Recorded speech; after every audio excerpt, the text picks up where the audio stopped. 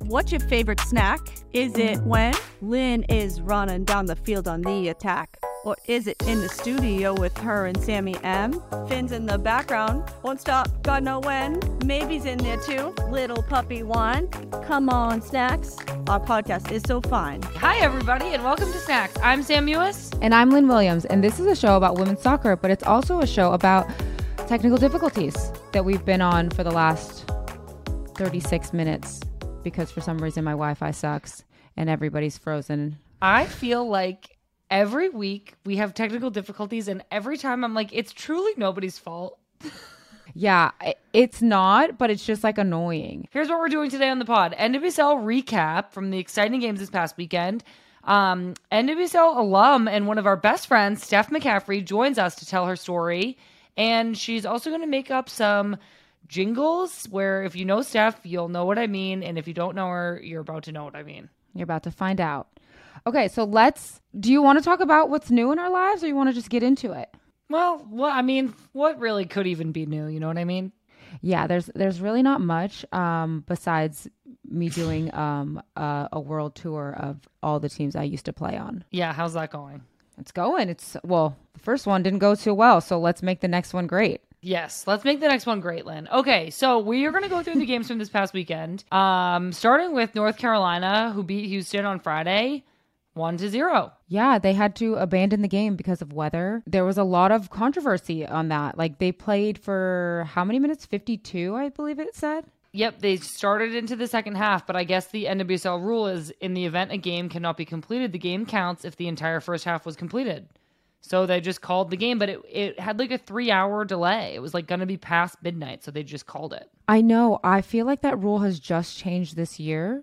Like, I feel like in the past it had to be 60 minutes, but now it's 45. And also, I just don't know what like the other solution would be. It would be like to come back in the morning and play, which is not a great solution either. So sometimes there are no great solutions. That is the truth there. But you would think that at this point in the league, you would have a protocol. Like, how long do you delay? Because there is a protocol. It's if the half gets played. Well, no, I know, but like, how long are you going to wait? Because like Kaylee Kurtz tweeted, so glad it ended up drinking a coffee at 11:43 p.m. Like, how long are you going to let the players wait before you're like, okay, let's call this game? Or is starting the match back up at 11 p.m. really a great idea as well? That is a great point, Lynn.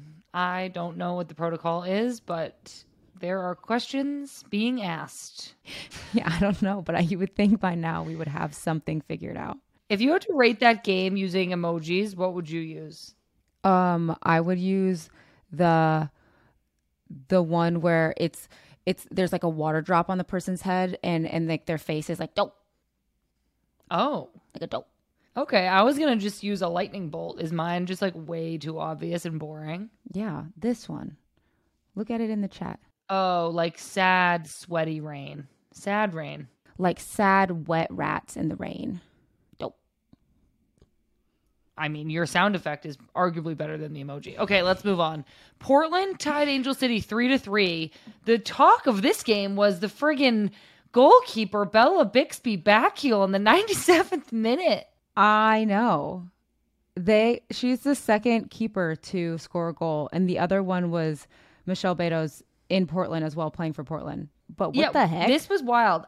I feel like you usually send the goalkeeper forward into the box to, like, I don't know, maybe get their head on it or something, because, like, I don't know, it's usually just a wild last-ditch attempt, and she literally, the ball's bouncing around, she backheels it right into the goal. I was like, how? It was sick. Did you see that picture? It was like there was a picture of it was Didi and Bixby, and they were like standing right and Bixby was standing right in front of her, like obviously marking the keeper. But it was just a crazy picture because you never see two keepers on one side of the field, and you're like, what is going on here? Yeah, that's wild. It's like, whose goal is this? I know. Okay, so then Orlando beat San Diego 3-1, and people are calling that so far the biggest upset of the season. Well, yeah, Orlando being 12th and San Diego being in 3rd, I feel like it was a big upset, but good for Orlando. Like, go on, Orlando. Go on with your bad selves, girls. Well, Melanie Barsamius made her debut as the youngest NWSL player ever. I feel like we keep reporting this and they just keep getting younger. 15 years and 181 days. So congratulations to her. That's insane because I haven't felt old yet. But now that I just thought about it, like I would have been a sophomore in high school when she was born. Oh, God. Oh, dear. Our bones are made out of dust. So old. Also, Racing Louisville and OL Reign tied 2-2 in the NWSL's 1000th match. Yeah, congratulations to the NWSL. Would you say that this game was a honorable tribute to the league? Yeah, and the madness that happened in it? Yes, 100%. Yeah. We had a team that was up 2-0. We had a comeback. There was a red card, like a 90th minute equalizer. It was crazy. If we had to rate that game with an emoji, it would be a clown face. Oh, a clown face. I was thinking like the tongue is sticking out. I was just looking at them. The tongue is sticking out and it's like the craziness. It's like, oh. I like that one. I like emojis and sound effects apparently. Yeah, you have sound effects for all of them. You went doop and ugh. We forgot to do Orlando, San Diego. I feel like that's going to be a purple devil horns. I was thinking that same thing, 100%. Oh, we have the same brain. 100%. And then what about Portland, Angel City? That one. How about a glove? Oh, for the keeper. I would just put like the upside down smiley face. Kind of like, huh, what the heck? All right. Yeah. I like that. What would you put for the emoji for your game? Well, what side are you on? For my side, I'm putting a sad face. But not the super sad face, like the one that just has like the frown face, like the wide eyes and frowny. Well, for my side, I think I'm going to put the dancing lady in red for Dabinia.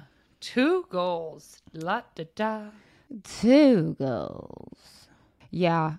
She did score twice. That's the truth. Am I upset about it? Yes. Well, the Kansas City Current on a friggin' roll here. They lost their first 3 and then they won their next 3. And Gotham continues to play on the road. They are now in North Carolina and they have a midweek game and another away game at the weekend. So they will hope to turn that around.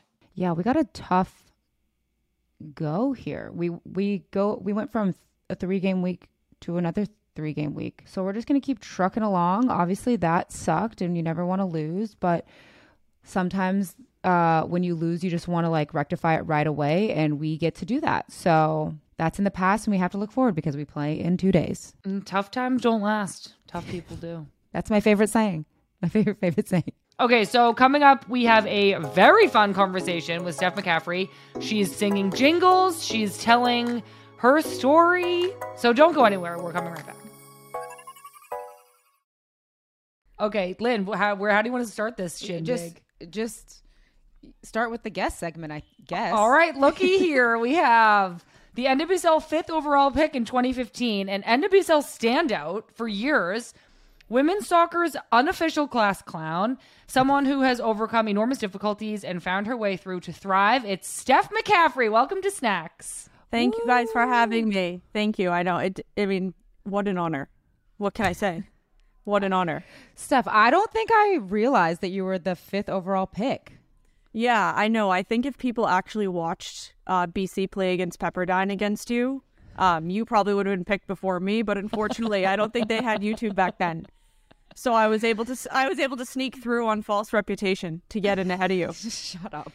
Steph, how do you feel about your unofficial title of being women's soccer's class clown? I feel like in my time, there was no one better at class clown. I just was thinking yesterday, someone at work told me, they basically alluded to the fact that I was very mature in meetings. And I was like, what? How boring. Like, yeah. I've really lost it. I don't know. I mean, Sonnet's been nipping at my coattails for a while. I don't think she'll ever get there. So I think, you know what I mean? And she's calling her out. And Sonnet, step your game up. In terms of class clown, I feel like I was Coke and Sonnet was Pepsi. And the only thing that's going to break me is a new entrant. I don't see. Where do we even go from here? I don't even know. I was trying to tell Jay, like, oh, Steph's funny. Like, we're going to have to be on our toes here. And this is just kind of exactly what I anticipated. Yeah. I don't know. Are any of the young national team players or NWSL players really funny? I'm not really too sure. Yeah. I don't think we'd even know because they're all on TikTok. Yeah. I think that's like a different generation. But I also like, I don't know if they're the same kind of funny as you and Sonnet. Like, it's just different. Exactly. I think this class clown vibe, to be class clown, you have to be like a little, like you're getting detention. Like you're a little bit like edgy. Yeah. If you're getting class clown. Yeah. And I think the reality is like with nowadays, I just feel like in all aspects of everything, like everything's recorded, everything's on film. Like there was no inside jokes. Like me and Sonnet, I think, reigned supreme in inside jokes. And now every joke is just a TikTok joke or an Instagram joke or the world knows about it. So you're original is what you're saying. We're original. Like I said, we're not doing TikTok dances. We're coming up with the jokes ourselves. That's a difference. Well, so then how did you feel when Sonnet was actually doing TikToks? I'm not on TikTok. Oh. I'm not really on anything anymore. So what I do now is I have Instagram and Twitter on my laptop. And I re-download the app for like must-see content moments, which for me now is flea markets and rec soccer injuries. I was going to say, you're not on Twitter. Do you know how many times I've seen you tweet about Christy? Yeah. So I know what's funny now is I'm in venture capital now, and a big part of VC is kind of Twitter culture. Like people will constantly tweet threads about industries, companies they're excited about, basically themes they're seeing in certain sectors. And all I tweet about is Christy's stats playing for the national team. They're unbelievable. Did you see she completed 62 out of 69 passes for Japan as the six? I did because you tweeted it. Yeah. I also saw, Steph, your recent, we're going to get to your soccer playing days, your current soccer playing days, but I saw you about your broken toe situation. Yeah. So it's touch and go. The thing is, when you're a civilian, like, I'm not going to go get an x-ray because, like, who cares? So you just go off feel and you go off the Instagram vote. Yeah. The Instagram, 82%. 82% think I broke it. Yeah. And I just feel like if it still hurts after a week, you broke your toe. Yeah. I will say that I don't think that in the athletic world, they care either. If I had a broken pinky toe, they'd say, suck it up. But at least after soccer, I get to like let my toes out. Whereas I think you're in shoes all day. So that's unfortunate. So, but Lynn, you broke your arm. I did. But it was just a little, non-displaced fracture. So it's fine. Oh, that's nothing. It's nothing compared to a pinky toe. Exactly. Yeah. You're like in the VC world, a pinky toe in the VC world. Yeah. A pinky toe in the VC world is much, much more prohibitive than a hairline fracture in professional soccer. So shame on you for making such a big deal of it. Honestly, I'm so sorry to the soccer world for causing a scene. Yeah, I'm sorry too. Okay, Steph, on that note, let's move on to, we want to hear like your story starting from your time in the NWSL into where you are now. There's like, what is that, 8 years, but there's so much to tell in that time. So let's rewind back to 2015. You get drafted 5th overall into the NWSL and you're playing for Boston for your hometown team. What's that like? Yeah, I think it was a different experience just because I was going to school, living at my parents' house, and playing professional soccer. And usually you're just kind of doing one of those things, but doing all three of them at once was pretty crazy. I actually liked going to school while I was in my first year because it kind of gave me a distraction from all of the pressure. And I actually think that was the best year I ever had, just because it was you kind of had nothing to lose, right? Like I was making 15 grand. I didn't know if the league would stay alive. And I was like, okay, I'll just do this as long as the league is viable, and then I'll go into finance. It's really cool that girls now don't have to answer that question.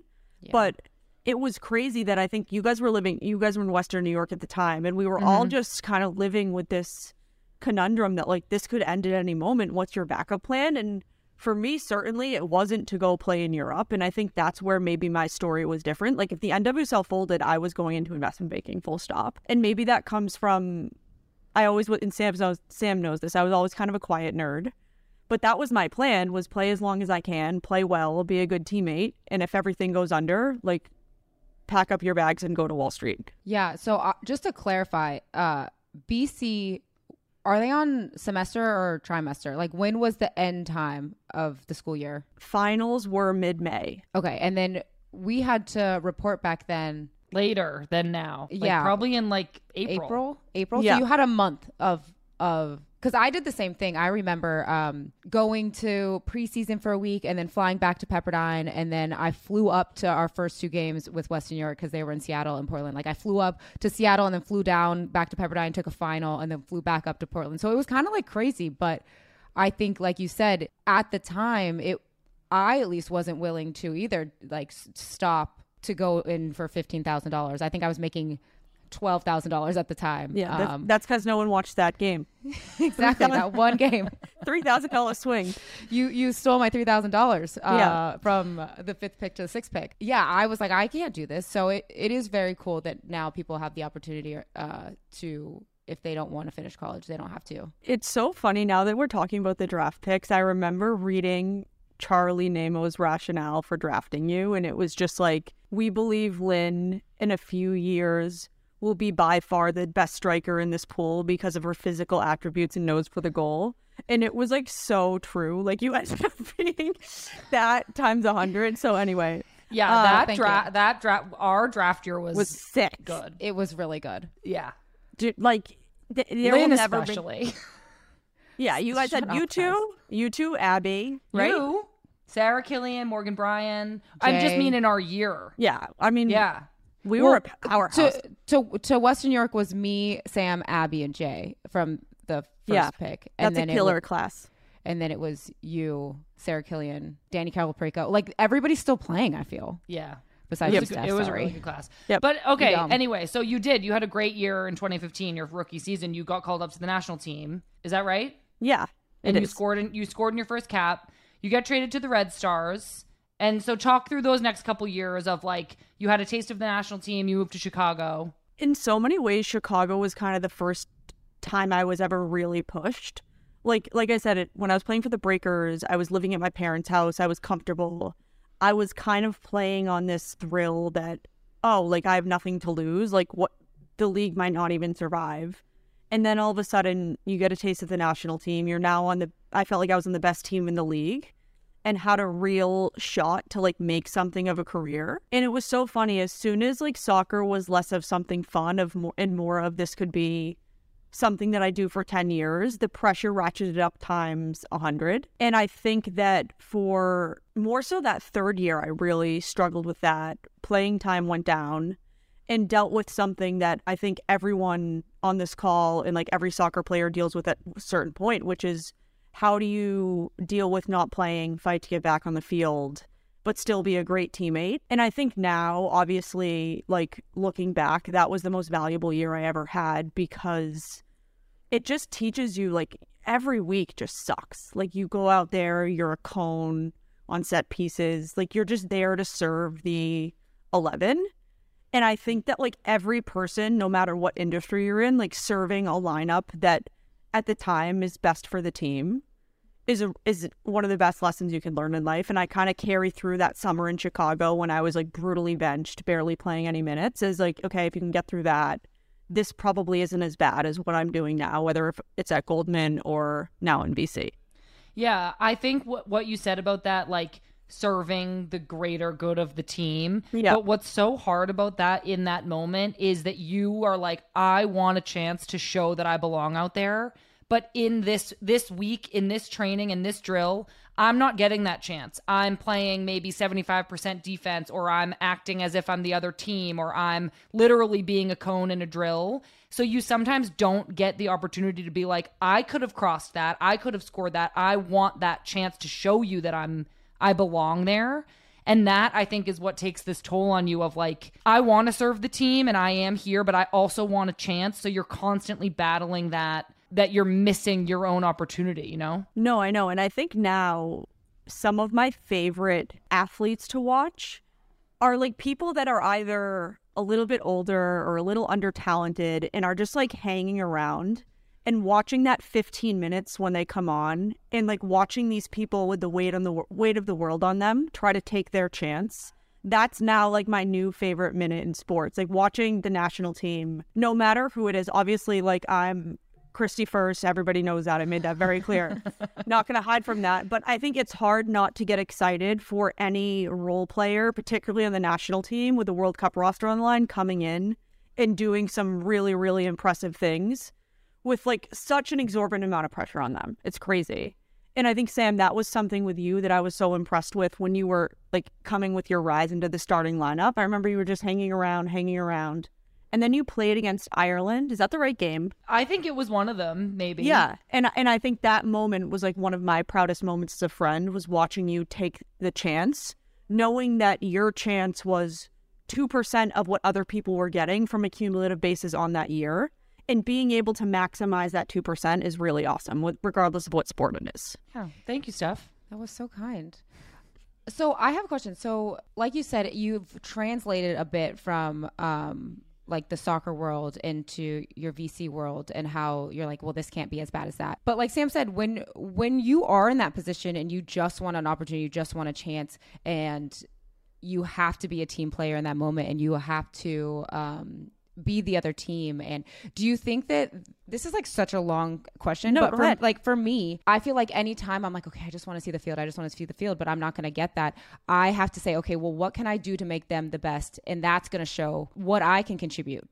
I can contribute not only like now I have to be the best Lynn to make them the best them. So do you think like that's how people get their opportunity? And do you think that translates into the VC world as well? Or do you just like hang around? You're like, oh, I just hope the coach sees me. No. So I actually think my answer to that question is no. And I think that what you do is you earn like a small chance in the game by performing well in training. So let's take it to venture capital. I think like I know a way that a lot of firms do it is they have one big meeting per week or every 2 weeks to flag companies that they might be excited about.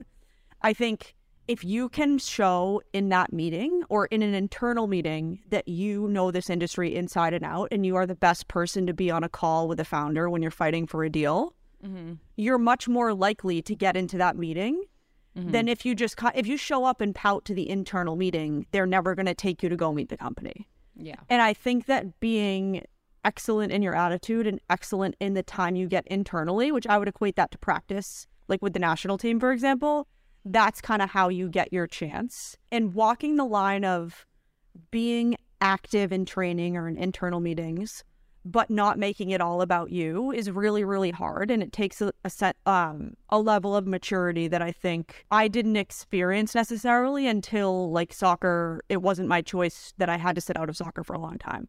It was like just as I was getting there. Thank you for that answer, Steph. We're actually just getting to that. In the spring of 2018, you started to get sick.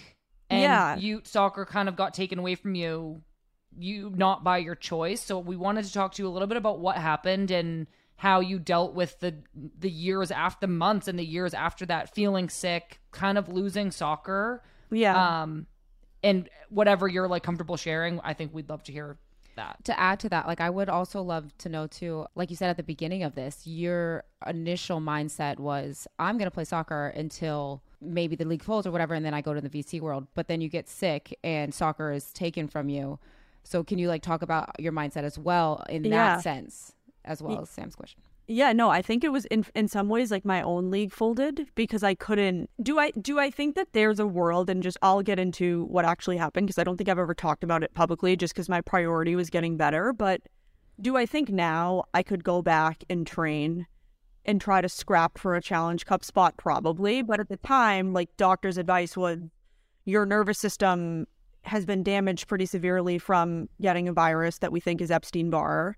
And when you train, you strain your nervous system. So for that to heal, you're going to have to take a very, very significant amount of time off. And I just didn't feel like at the time taking what was at least a year, more like 2 years off from soccer, and then coming back at the time I would have been like 28 was the path I wanted to take. In some ways because I had been preparing for doomsday all along. Like I had taken the GMAT to get into business school. I was reading the Wall Street Journal every day. So yeah, it's almost like I fulfilled my own prophecy. Like I didn't need to be doing that. I was like, oh, just in case, I have to be ready. And it's like I almost caused my own tornado or hurricane. But yeah, like I'm feeling a lot better now. It was a crazy month trying to figure out what it was. I remember we were in the airport in Houston and I was like, Soph, my face is twitching. And she was like, oh, I bet you're just dehydrated. And then she looked at it and she was like, oh my God, like your face is really twitching. And kind of went through this crazy wave of ups and downs of medical diagnoses of trying to figure out what it was, getting scans, ruling out everything that was really scary. Sorry to interrupt, Steph. Like, so you were traveling and your face was twitching. And I think if I'm remembering correctly, you went back to Chicago and you realized something was like off. Like, I think you were having a few other symptoms that caused you to go see some doctors and try to get some answers. Yeah. And I think this is like we don't need to rabbit hole into like the pros and cons of the medical industry, but I think people have knee-jerk reactions to, oh, okay, like your nervous system is messed up, stress ramps up nervous system, you're a professional athlete, you're just stressed out. But I feel like we know our bodies more than anything. And I was like, I'm not stressed out. Like that doesn't am I stressed out? Yeah. Am I stressed out to the point where my face is twitching, my legs are restless, my left leg's going numb, and I feel like there's like an elephant sitting on my chest? Probably not.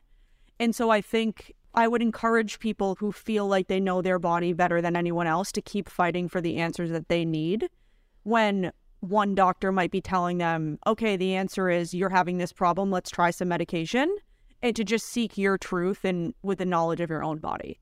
Because I was very close to not doing that, to going on copious amounts of medication for stress, for something that I firmly believe and later proved that was not stress. It was a viral infection that was hurting my nervous system. Well, yeah, that is incredible advice to anybody going through something, to advocate for yourself and get answers that you feel like are good enough answers for you. So you're talking to all these doctors. You moved home eventually, right? Yeah. To kind of take a minute to like deal with this. It was really serious. Yeah. You couldn't play. And what's crazy is like if I had an injury that took me out of soccer, I think in some ways it would have been harder, because at that point I was fighting for just to be like a day-to-day normal person. And you saw some of this, Sam. Like I would come over, I had such bad nerve pain in my back. I would sit on a little donut because my sciatica pain was so bad. And I think for me, it also presented this lesson of gratitude, to be grateful for smaller moments. Because I think all three of us at that point, getting coffee, going for walks, like it all felt very secondary to be able to, it felt very secondary to the bigger moments we were playing in and striving to be a part of. So I just basically took a step back from all forms of achievement and strove to exist in a healthy way, and also figured out at the time like what I wanted.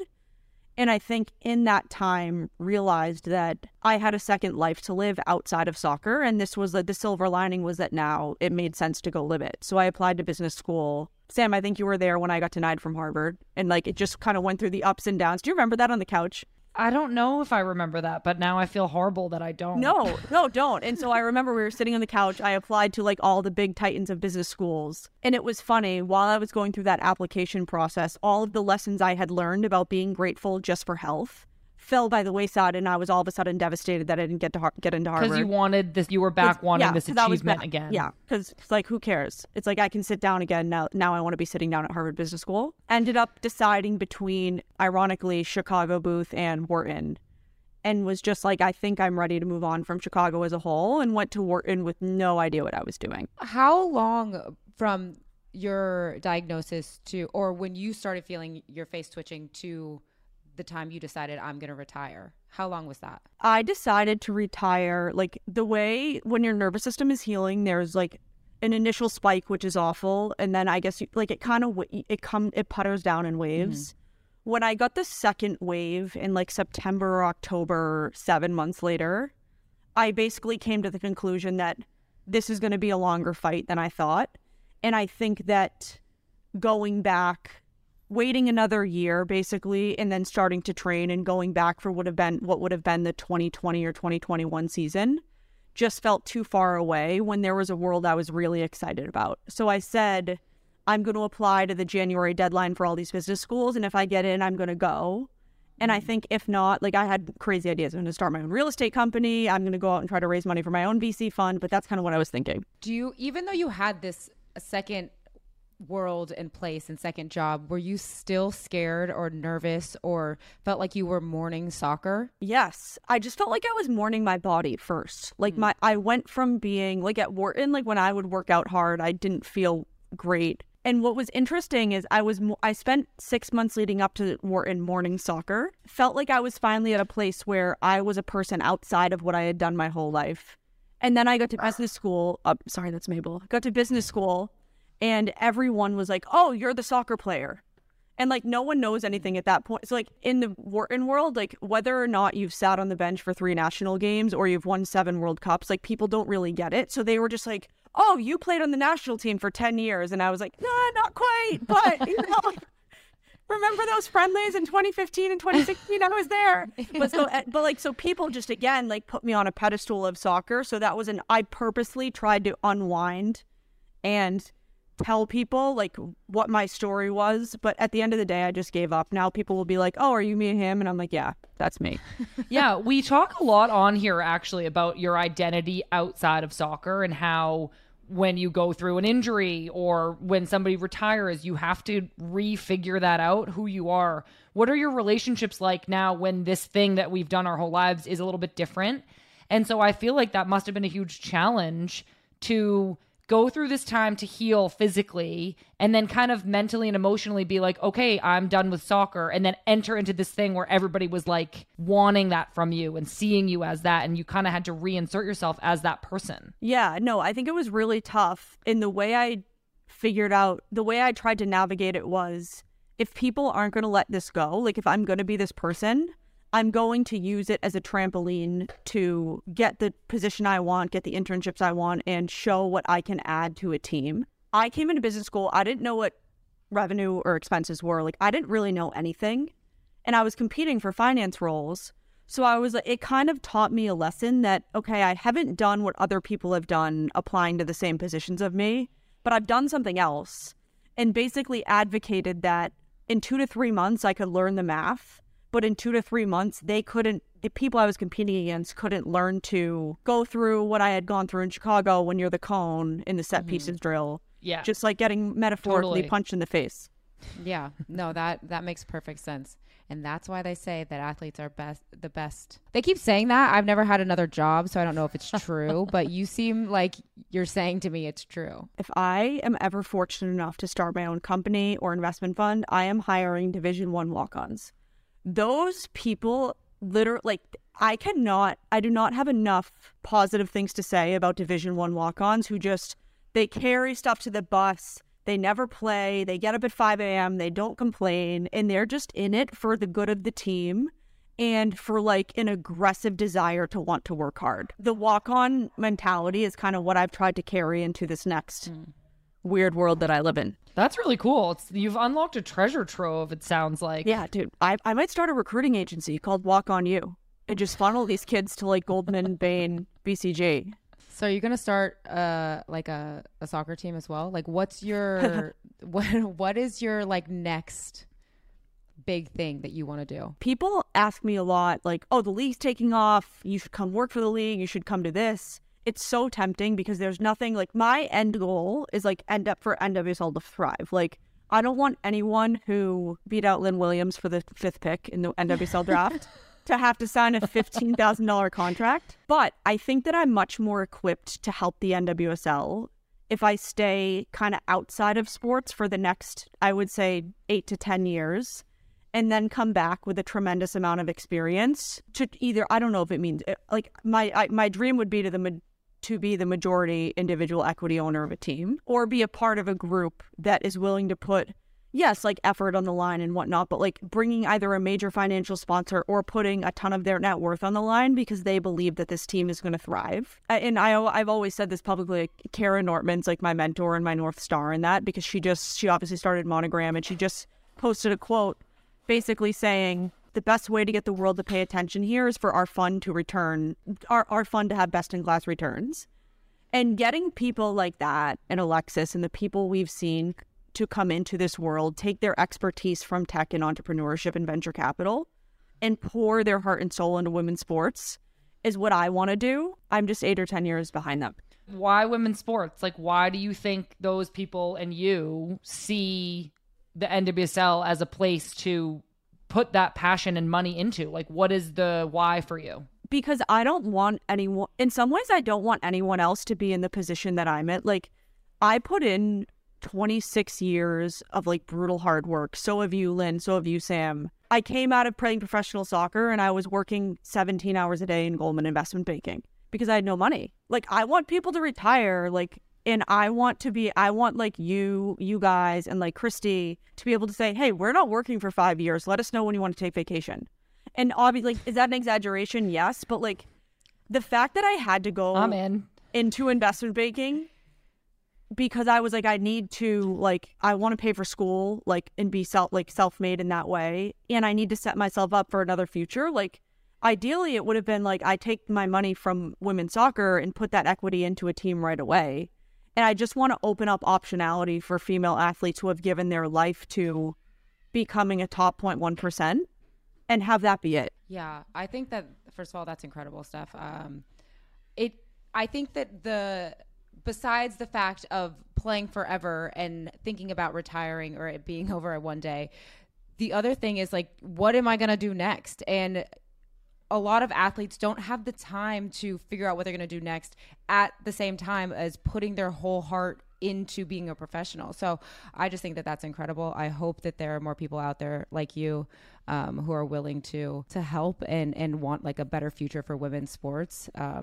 Selfishly women's soccer, because obviously I'm involved in that. But I do think that that's amazing.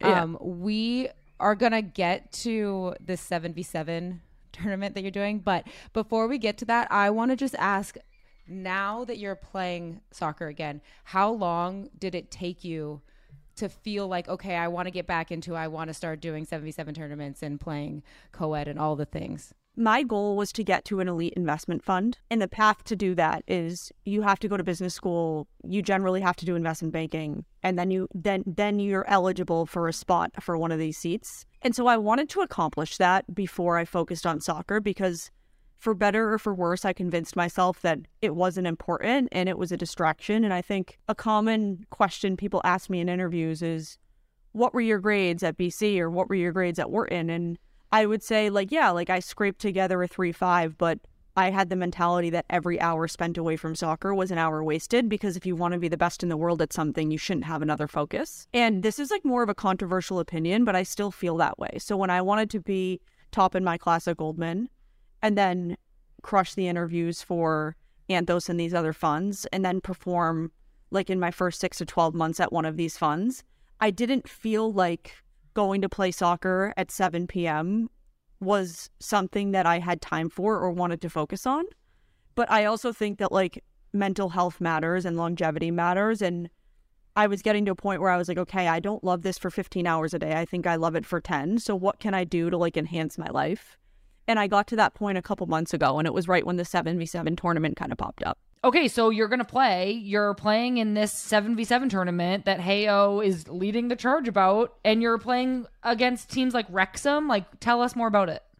Yeah, well, I think first of all, I've always thought that when you haven't played soccer in 4 years, the best place to start is playing against Premier League men. So the other team, I think the Wolves are submitting a team. LA Galaxy alumni have a team. Duke alumni have a team. So a couple notes on that. First is, it's unclear, like when the Wolves and Wrexham are sending a team, like is Wrexham sending Paul Mullen? Or is like Ryan Reynolds going to throw on a jersey and play for fun?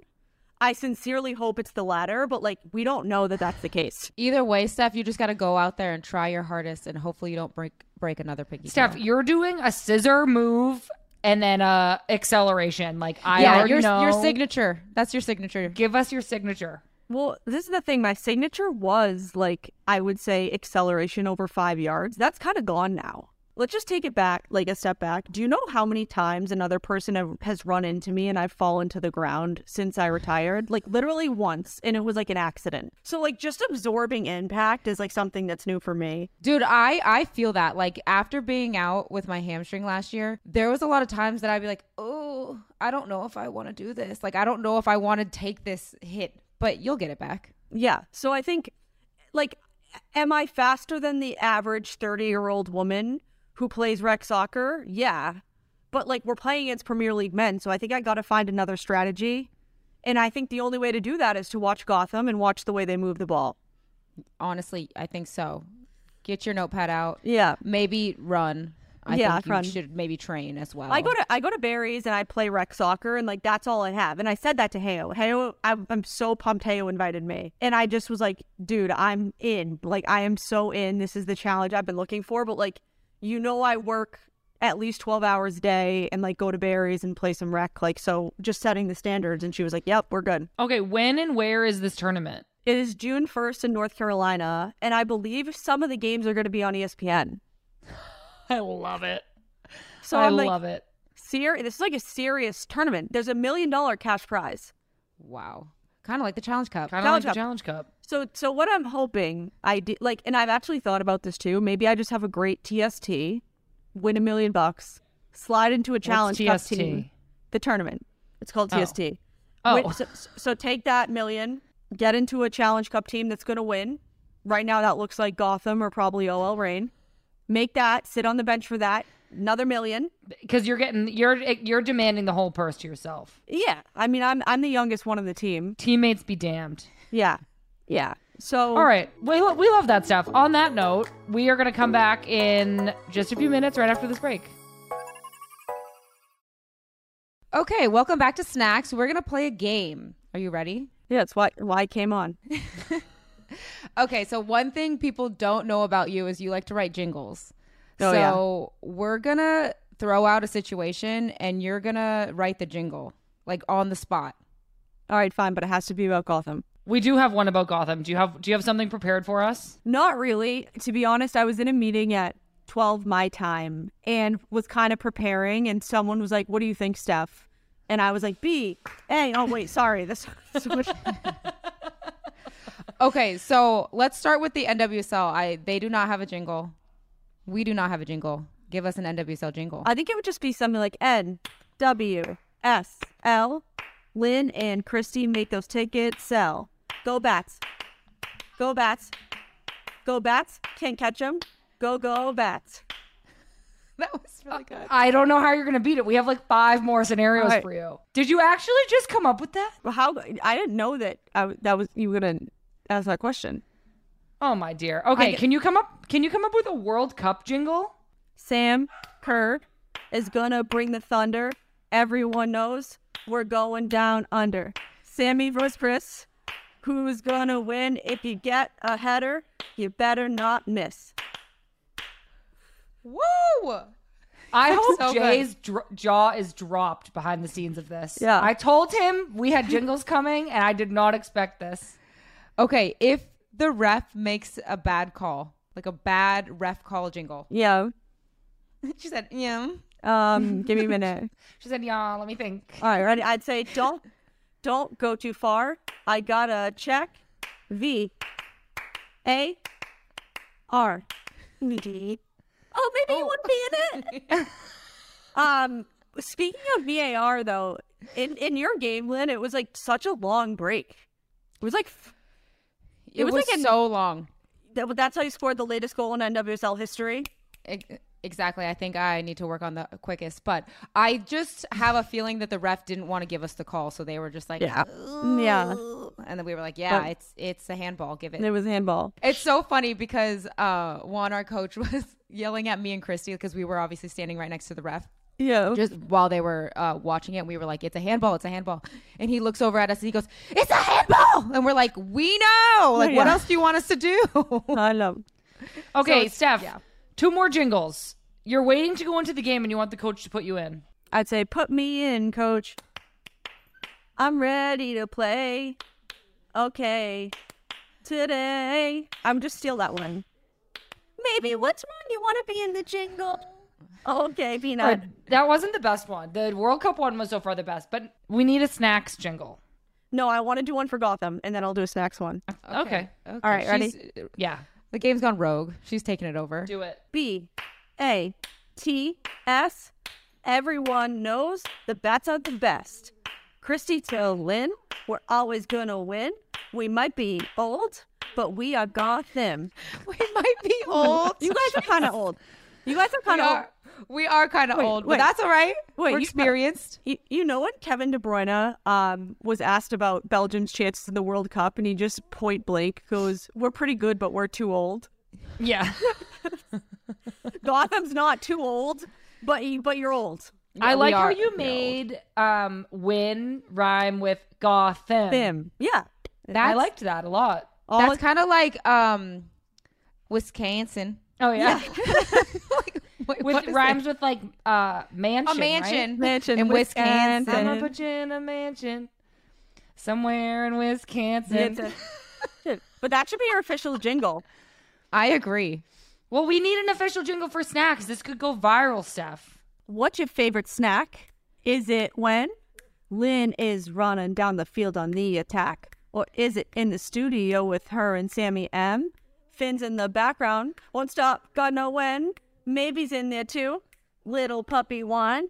Come on, snacks. Our podcast is so fine. Maybe.